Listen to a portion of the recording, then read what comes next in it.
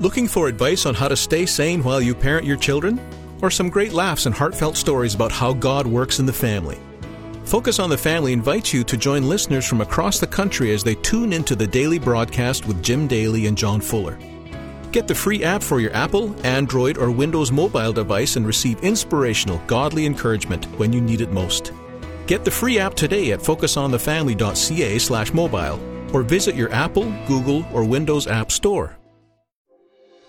Nobody ever starts out saying, hey, I want to be an addict. It doesn't work that way. It's like the person, well, yeah, I wanted to be an alcoholic. No, addiction is two things. It's subtle and it's sneaky, and then it gets a stronghold.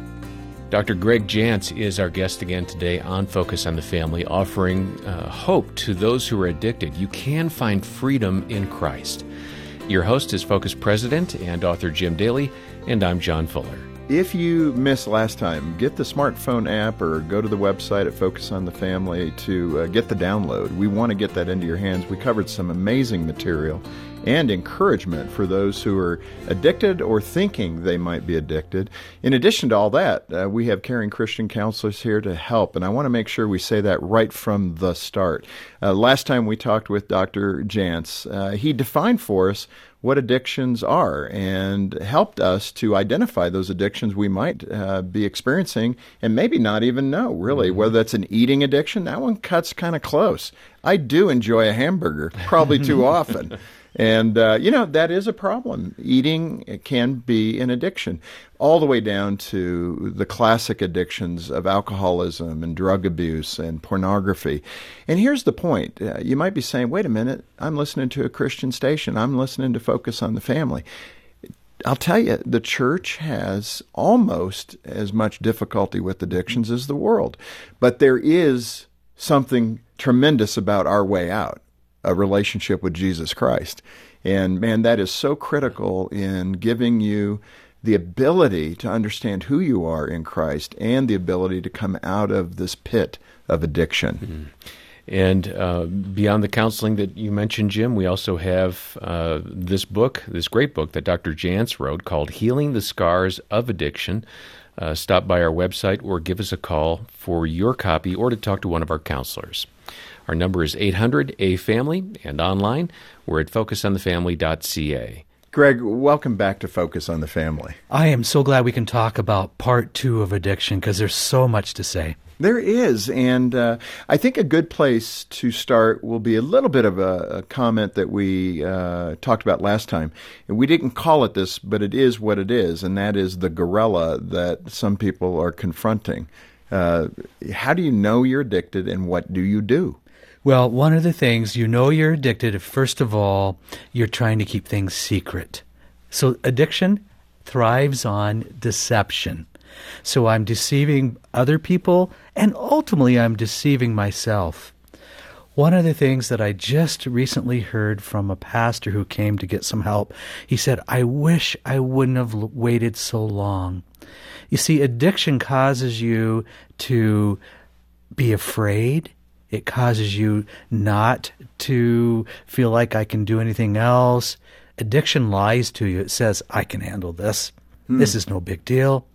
And addiction doesn't tell you the truth. It creates a non-reality. Yeah, but it raises the point. You try to believe you're a rational person and that you would not self-harm, especially as believers. Right. We're wanting to do the right thing, be the right thing, behave appropriately, etc. Have all these things controlled so they don't get out of the box called humanness. Yes. We want to live in the Spirit. We want to live favorably in the eyes of God and all those things. Yet we're still human, right? What the Apostle Paul said, those things I wish I didn't do, I do, and the things I do, I wish I didn't do, right? Right, and that summarizes it quite well. That's what happens here. Yeah, and that is it. So why is it so difficult for a person struggling with addiction to imagine how much better their life would be? I mean, believer, non-believer, we're all in this boat together at this level. So why is it so difficult for us to say, if we made better decisions, if we did this differently, we would have better outcomes? It's difficult because it paralyzes you, because it is lying to you, and it's difficult because that word addict, to go, I can't be an addict. No. Addict is somebody down on the streets. And so there's a lot of emotion around that word addict, and there's images that come to mind. And there is such a thing as a functional alcoholic. You go through your day-to-day life, things seem normal, but underneath there is a volcano that's simmering that will eventually go off. That is so good. And your book covers so much territory. That's what I love about it. It's things that we all think about as addictions, and then it's the softer things that maybe we don't think about addictions. And I so appreciate that. They all fall under kind of the same category, right? They do. There's a term we use called process addiction. Well, that's all the normal things. That could be TV watching. It could be gaming. It could be food. So it could be the digital world, things that you wouldn't look at and go, well, that's not an addiction. Well, let me ask you, some of those things are coping mechanisms. Yes. That would be a term we would use. Is that always bad? Or is it good to, as I would say, veg out a little bit, flipping through news, weather, and sports, click, click, click, I mean, when does it become addictive versus just a way to relax? It becomes addictive when it begins to harm other relationships. It's like the lady who told me, she says, you know what? It's easier to be intimate with food than it is with my husband. And she was just talking about emotional intimacy. My relationship with food meets certain needs. It's easier than talking to my husband. Okay, but let me ask you this. I mean, I enjoy football season. Sure. I like watching football.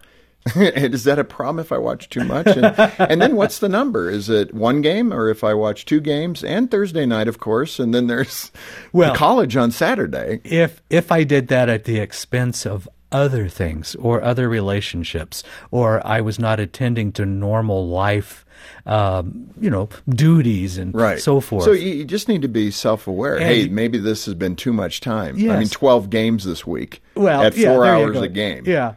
But you did use the key word season. It's a season. Yeah, but you do need to pull back. I mean, because you can get lost in these things, and before you know it, you've spent 12 hours on Saturday watching college football. And that's what happens with addiction. It's like asking the person who's struggling with alcohol, well, how many beers did you have? And they go, I had 2. Well, they really had 2 6-packs. Right. They lose track. Yeah, and that's the case.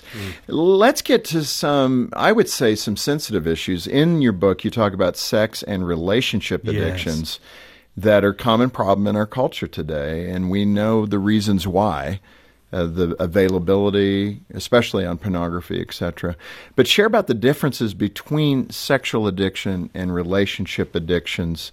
What are the differences, and how do those addictions present themselves? Yes, there is a person who could have a relationship addiction, which is different. I may go from relationship to relationship in an addictive way, always looking for just the right guy. And well, I was going to make that observation. Yes. Does gender play into that? I would see women having relationship addictions more often, not exclusively, and men having more in a sexual general addictions. Statement, I think that would be true. Yeah. And so, but it's the person, they're looking for something, they have an unrealized picture in their mind about this relationship. Suddenly it doesn't match that picture. They go into crisis. They try to fix that person. It doesn't work out. The relationship ends, and I jump right into the next relationship. Yeah. So that could be a relationship, if you will, addiction. Now, a sexual addiction can involve, obviously, pornography. It could involve affairs. It could involve prostitutes. And so there's a continuum of sexual addiction. Greg, when you look at those types of addictions, what is the human heart actually going after? Because it's not typically what's obvious. There's more to it. Yes, and though a sexual addiction can, after a while, like pornography, it will alter brain chemistry. That's amazing. And when we look at scans of the brain, we can look and see these areas that are highlighted that look a lot like a cocaine brain. Huh. The same is true of the binge eater brain. So we know over time, brain chemistries do get altered by our behaviors. That's something. And by what we put in our mouths. Yeah. So there is a physiological side as well, because then you have something called cravings. So I may have a physical craving for it, but I also have an emotional craving for it. Yeah. The person that falls into the sexual addiction, and they say, well, I'm not going to do that anymore, and 3 days later, they're back into it. So that's an addiction. It robs you of intimacy. It robs you of closeness. And I'm going to say intimacy with God. You see, an addiction takes that away and diminishes intimacy. It's an intimacy robber. This Focus on the Family broadcast will continue in just a moment. I remember just getting really panicky, no, I have to figure this out right now because my son's going to come home from school in 2 hours and I have to know what to say. When Holly's son was considering suicide, she called a Focus on the Family counselor. All those years I'd been listening to Focus, I was thinking about how they were like that practical guide for me. That was sound advice I could get from them. I didn't really know where else to turn. I'm Jim Daly. Working together, we can rescue hurting parents like Holly and give families hope. We need the truth that Focus on the Family brings into our minds and into our homes. We need that if we're going to raise up the next generation of believers to walk in obedience and to walk in the truth that God loves us. Donate by calling 800-A-FAMILY or visit focusonthefamily.ca/give. Join your friends from Odyssey on the greatest journey ever taken. Follow me! Through the Bible from Genesis to Revelation with the new full-color Adventures in Odyssey Bible. You'll read about exciting battles. The time of our oppression by these barbarians has ended. A talking donkey. Haven't you ridden me all your life? And even a dragon. You'll be studying alongside your friends from Odyssey. It's the Adventures in Odyssey Bible from Focus on the Family. Learn more at aiobible.ca. Thanks for listening to Focus on the Family. Let's resume now with the balance of today's programming. Hey, Greg, let me go to a third category of addiction. I think a lot of us parents are concerned about this because it's so widespread, this technology issue. Yes. And we touched on it yesterday, but I do want to bring it back for the new listeners today. If your child is over gaming or just on social media so much they can't put it down at the dinner table, etc. First of all, I guess, help parents to know the signs of addiction of technology. What would that look like? Well, it's your kid who keeps the earbuds in their ears and stays in their room. And, gaming is really switched to the more mobile. Oh, yes, we have gaming consoles. Those are still popular. But now what they can do on their mobile device and all the apps for games and the video chat apps. It just keeps expanding.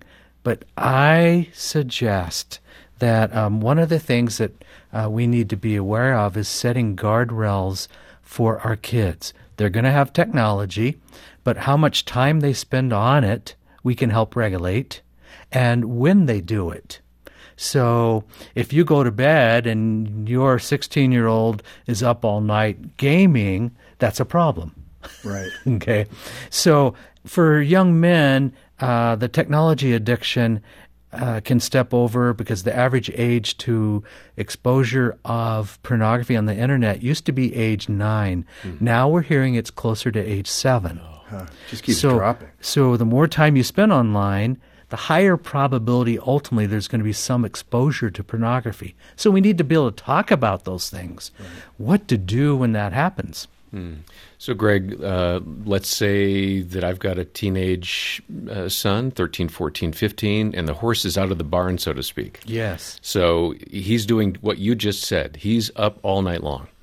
What do I do to start to get a control of the situation? Yes, and I just want to say I have 2 sons, though one is married. I still have a son at home, and I do know what it's like to personally work on regulating technology. Yeah. So I speak as a parent as well. One of the things is accessibility. So we even, our son that's home, he still has to plug his, we call it a device, his phone, into, at a certain time on the charger, or you don't have it the next day. So we still use the old-fashioned timer and allow so much time. And when that old-fashioned timer buzzer goes off, that's it. Phone's there or he doesn't get it back. Yeah. So we control time. Now, we also are aware of what he's doing. What kinds of things are you doing? Virtual reality is really big right now. Well, there's some okay stuff and some stuff that's not okay. No, that's really good and helpful. You have an expression in the book about Humpty Dumpty lessons. So I think I get it, but explain Humpty Dumpty lessons. Well, you're going to fall over the edge, and sometimes you or your family member will be injured, and we get to a point where there will be regret. And I'm all about stopping the regret. Whether it's that 16-year-old son or it's our own personal life, use this as a time to reset technology in your home. If you're chasing notifications all day on your device, and your device tells you just spent 12 hours on it today, that's probably too much. Yeah. Okay, so we have to have something called self-regulation, okay? And we need to develop that ourselves so that we can then help our family members do it. Yeah. We have basic rules like, okay, at the dinner table, you do not pull out your phone and text message. If you have something you want to show us, ask. But when we're together, we're going to have eye contact and we're going to spend time, real life, together. Yeah. And, for a parent not to fear to engage. Right. I mean, sometimes, I'll confess, I pull back and it seems like a hassle and it's not that bad. And, all those excuses that you can make. But engage it is what I'm hearing you say. Let's move to a common refrain that addictions don't really harm anybody else but me. So what's the problem? It's my decision, my choice. I can hear that discussion with a 16, 17-year-old, right, that the parent is concerned. And we're not aiming this program at parents. This is about healing the scars of addiction generally. But I know parents are struggling with that. But you can apply that broadly. The alcoholic in their 20s, 30s, 60s who says, it's really not anybody else's business. I'm not hurting anybody else. It's victimless. And that's the great lie. And that's the great lie of the pornography use as well. Yeah. And there is always victims in addiction. It is taking you away from other things. It diminishes your sense of self. Addiction is like it chisels away who you are and your personality. It does affect you. The problem is you don't see it. Addiction makes you less friendly. It makes you less able to be fully present with people because you have a preoccupation in your mind about what you want to do next. And it is controlling you. So that's the big lie, that it's victimless. Wow, that's interesting. It really grabs you, and you're consumed with the thought of how can I get back to whatever I want to do or need to do. It's always there in your mind. That is something. You wrote about a man called David who had suffered from addiction since high school. I think you just probably an amalgamation or maybe someone you had in mind, and that addiction eventually led to a family intervention. What happened to this David, quote unquote, and what does that say about the challenges of trying to help a family member? There are challenges. We want to help a family member, again, by letting them know how much they're loved and bringing this to their attention. So number one is awareness. They need to know that you're aware this is going on. So let's not, let's take the elephant out of the living room, so to speak. Let them know you're aware, but you can do this in a loving way. Yeah. It's not about attacking them. And you're going to give them an opportunity. Well, what would you like to do about this? Because we are going to need to do something about this. Mm-hmm. So you're kind of, in a way, putting a loving notice that, okay, this can't continue. So always keep it where you can talk about it. I know fear's a big thing and you're afraid of their reaction, but it also, in the story of David I share about, there comes a point where we may need to do more of what we call an intervention. Right. And intervention, you think of these where you never do it necessarily alone. Family members come together, and they all have talked about how this has affected each of them. At times, they may even write a letter outlining how I was affected by this, how much I love the person struggling. And I have had situations where I've been a part of it where family members have met with the person struggling. And they've read these letters, and there's a lot of tears. And most of the times, at least where I've been involved, the person says, okay. They don't want to lose their family. And their addiction will take your life. And so we're intervening literally to save your life. Now, will they feel that right at first? No, they won't. Yeah. They may be angry. Yeah. They'll feel threatened. They'll feel threatened. They may feel a lot of embarrassment. They may feel tricked. But you're bringing this out in the open with other family members. It is so good. And, we want you to be in a better place. That's the goal. You're touching on this, but after that intervention, what are some of the practical things people can do to get that help? Just give a Sure. Well, one of the things is we need somebody who's really, if you kind of spearheading or leading this intervention. So we need to identify a family member who's going to be in charge of what happens here. And there's some really good information on how to do this. And I know that one of the focus counselors can also give guidance in this. One of the things you want to be able to do is have a plan. Okay, so we just don't intervene and not have a plan. The plan would be always give two choices. There's a choice, here's a couple choices that we believe are very good ones for getting some help. And we have made arrangements. We've already looked into it. And so you can explain how this is going to happen. But the other choice is if you choose not to, there are some consequences. They're not punishments, they're natural consequences. Sometimes it means you can no longer live here. Other times it means we can no longer financially support you. So you need to know what are the natural consequences, and then where and what's the plan for getting the help. Yeah, It is so good. Obviously, we're Christian-based. Yes. And Focus on the Family is about the Lord, and I don't want to let this get away from us, the idea that He is our healer. He is our great physician, and we see that in Scripture. How important is a person's relationship with God to help them navigate all this? How does the Lord give people strength? Yes. Before I would do any intervention, I would say, let's make this prayer-driven and pray for wisdom. Pray for a receptive heart. Pray, and it may be we're going to come together as a family. We're going to be praying for the right outcomes, and so let's be prayer-driven.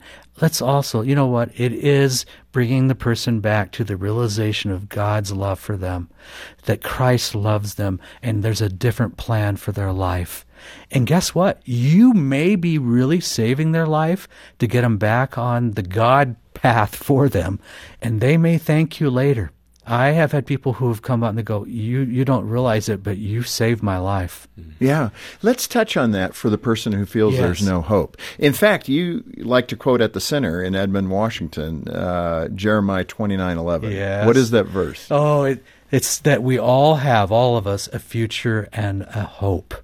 And so Jeremiah, he lost everything he loved dearly, but yet he believed in a future and a hope. God gave him that word. We have that verse on the entrance. When you walk through the door, it applies to everybody that comes in. God has a plan, and you have hope. Hope comes when we have a plan. So we need to help create the plan for the person struggling with an addiction. They haven't been able to do that plan. And so part of this is helping them create the plan. That's when we get hope. And we want it to be a God plan. Greg, I want to end on that positive story. When you look at your years of intervention and the years of counseling that you have provided at the center, what is that story that keeps you motivated? That person you helped that was so miraculous, you knew God was working? Well, part of what keeps me going is I do see lives change, and I see lives, and that's part of what keeps me passionate. And so one that comes to my mind, I received a letter last week, and I couldn't even remember the person's name. It was from years ago.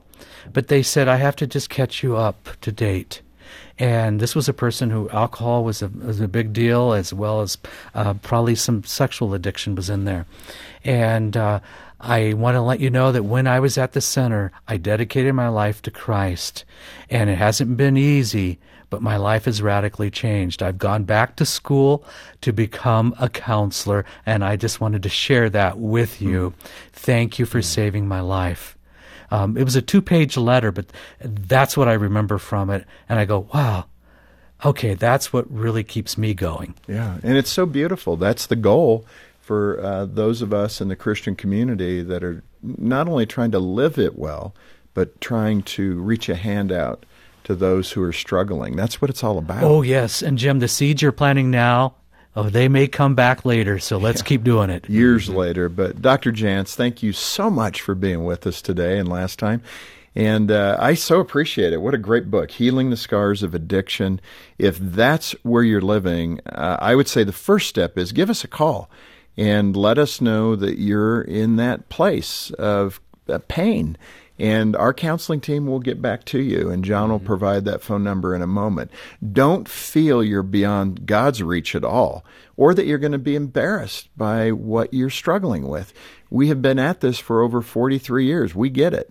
And our counseling team is awesome, just like Dr. Jantz's team in Edmonds, Washington. I know you know it, right? You've been at it 36 years, right? And so anyway, don't hold back because you think your problems are so deep, so bad, that nobody is going to understand you. We will. And just call us right now. That's right. Make today the day decision. Yeah, not tomorrow. Yeah, and our number is 800-A-FAMILY. Just ask for our counseling team. We'll arrange a time for somebody to call you back, and that consultation is free. We have generous donors who make it possible for us to have these caring Christian counselors on staff. We've mentioned it a number of times, Healing the Scars of Addiction, and Jim, you really want people to get this book. I do. You've made it clear. If you have a need for the book, call us. We'll send it to you. If you're in a spot where you can donate, we sure would appreciate it. Your donations make the counseling team, make resources, make all that happens here at Focus on the Family possible. And your generous donation today will make it possible for us to continue reaching out as we have done these past couple of days with Dr. Jantz. Again, our number, 800-A-FAMILY. Online, we're at focusonthefamily.ca. Dr. Jantz, great to have you. Thanks for being with us. Thank you for having me. I can't wait to have you back. I'll be back. Let's do it. Okay. On behalf of Jim Daly and the entire team, thanks for joining us today for Focus on the Family. I'm John Fuller, inviting you back as we once again help you and your family thrive in Christ.